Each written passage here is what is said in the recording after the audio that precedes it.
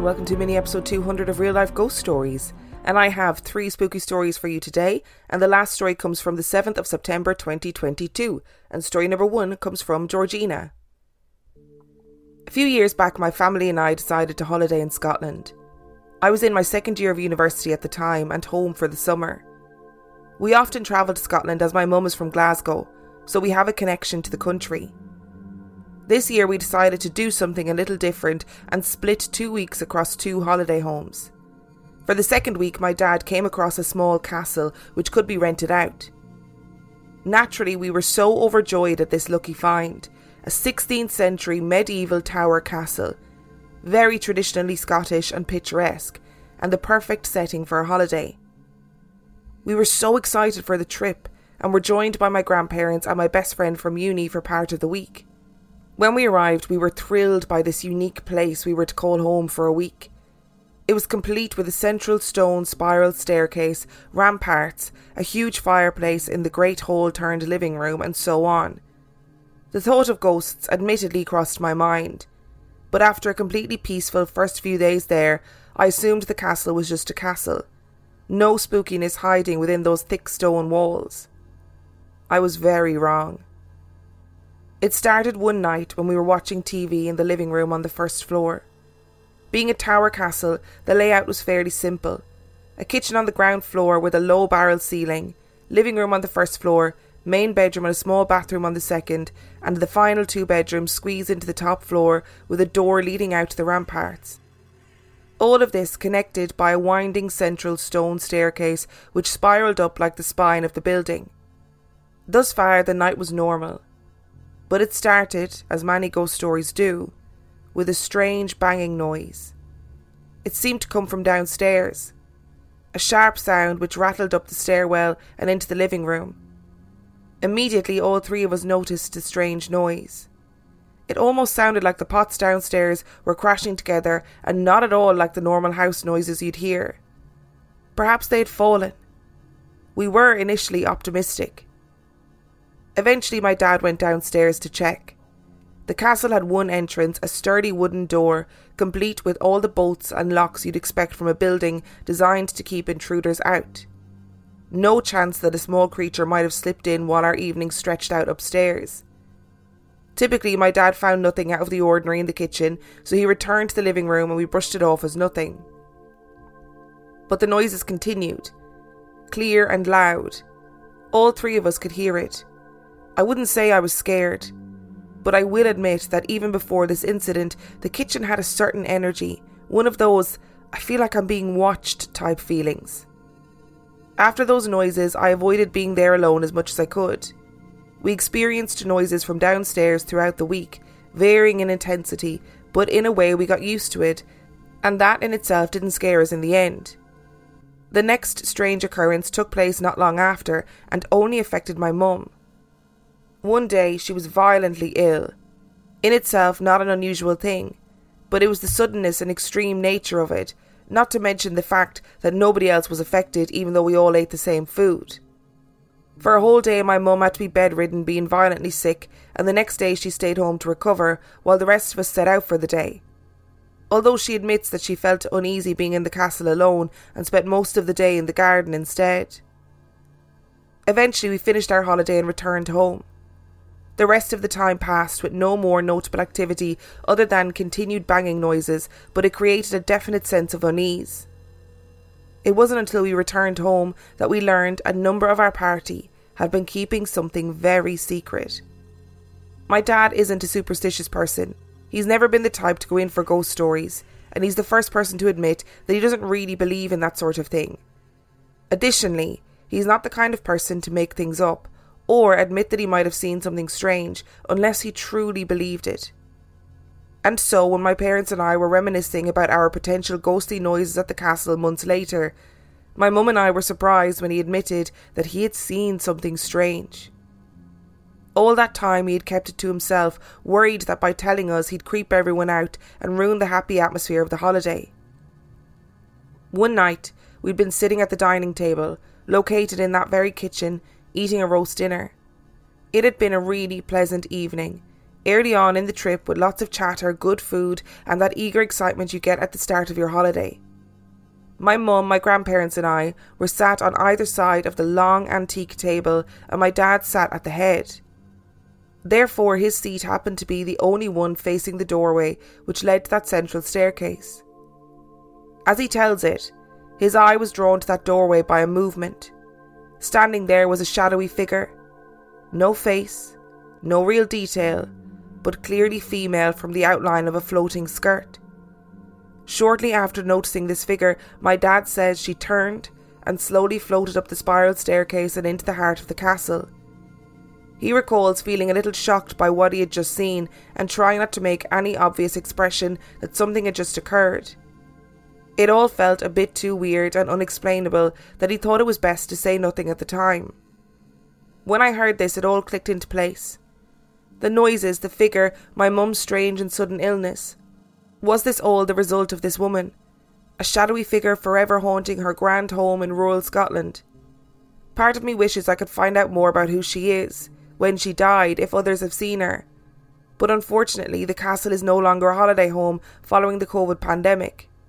I just hope whoever owns it now is looking after it for her sake. If you are listening to this and you've been wondering whether or not you should go to Scotland, or you've been looking for a reason, take this as your sign. Scotland is amazing. It is magical.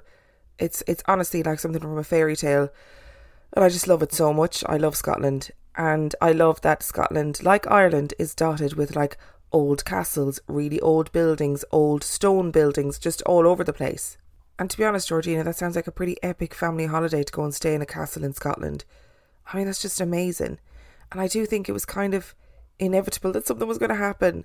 Those castles have been there for hundreds and hundreds and hundreds of years, and they've seen so much history and often so much fighting and violence and bloodshed. And who knows what the history of that castle is, really.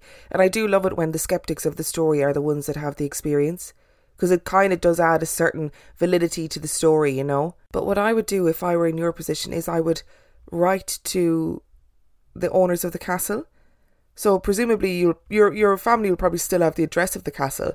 So I'd write a little letter and be like, look, you know, weird things have happened while I've been here. Can you point me to the direction of the original owners? Or do you have any stories about the place? Because I'd be dying to find out as well. And story number 2 comes from Shannon. When I was younger, between the ages of 3 and 6, my mum said I used to always sit on the third bottom step of the stairs in our house and just talk to myself. I can remember sitting on the stairs, but I can never remember what I was talking about or who I was talking to. I remember falling asleep on the step a couple of times and waking up either on the sofa or in my bed, where my parents had moved me. Basically, I used to be able to tell my mum things about her family or her childhood, things I should never have known, obviously as a 4-year-old. Around this time, my mum went to a medium with her sisters. The medium was able to tell her the person I was talking to on the stairs was her mother, my grandmother. My mum said her blood went cold because she never told the medium about this and never really talked about it because she just thought it was an imaginary friend, and the things I was telling her about her childhood, etc., she just thought it was creepy. She never put the two things together. My grandmother died 4 years before I was born due to ill health. I never met her. The medium said my grandmother was just looking out for me. My mum said she came home after the medium and asked me if I talked to somebody on the stairs, and I said yes. She asked me to describe this person, and I told her in detail what my grandmother was wearing, her glasses, the way she had her hair, etc. I can remember the next part so vividly. She then asked me did my grandmother have wings, and I got so upset. I literally remember having a breakdown over the question, and I don't know why. That was the last time we really spoke of it.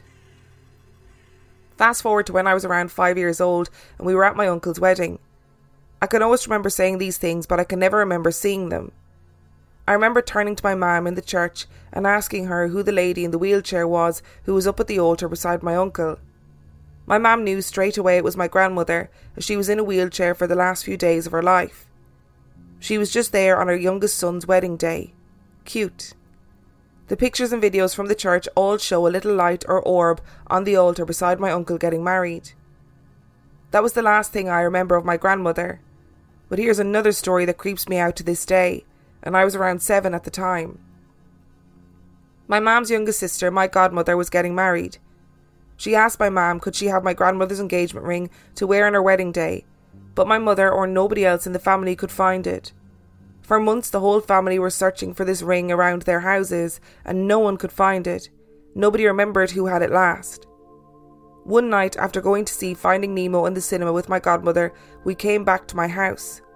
Her and my mum were sitting in the kitchen having a chat and tea, talking about the upcoming wedding. Still nobody had found the ring.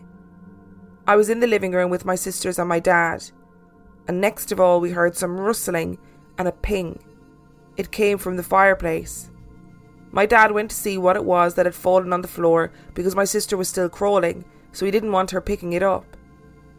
It was my grandmother's ring, the one that everyone was searching for. It just fell out of the fireplace weeks before the wedding. I have chills writing this because I'll never forget the look on everyone's faces. My godmother started to cry. My mum was straight on the phone ringing everyone, telling them what had just happened. My godmother actually told my mum she didn't want to wear it after that, but she did in the end. I do love when we get stories where mediums are involved, but they are really accurate, because I feel like people often think that I am really anti-mediums, because I do slag them off sometimes, especially when they're involved in a main episode story. And I know there's lots of mediums listening, so I do love when there's a story where the medium is involved in some way and they say something really accurate that they shouldn't have had any knowledge of. And is it like we've said that children are just more open to these things, so therefore lost loved ones can come back and chitter chatter to children, and children become their link to communicating with the world of the living? And that story about the ring, that is so weird, that at that moment it falls out of the chimney. I mean, look, maybe somebody put it in the chimney for safekeeping. I mean, I don't know why you would, but I know there are people who store things in the chimney, especially if they don't use the fire, whatever reason. So it was what stored in the chimney, and then it happened to fall out at that moment, but nobody remembered it being stored in the chimney. That's so odd. And at that moment as well, to fall out of the chimney, like it could have fallen out at any point, but it fell out at a point when everyone was in the sitting room. I'd be on the phone straight away ringing everyone too. And story number 3 comes from Liv. One of the most haunted and notorious places in Athens, Ohio is the Ridges Asylum.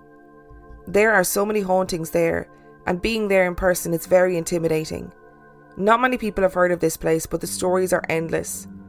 There are 3 different graveyards that sit just out back of the asylum, many with no names, just numbers.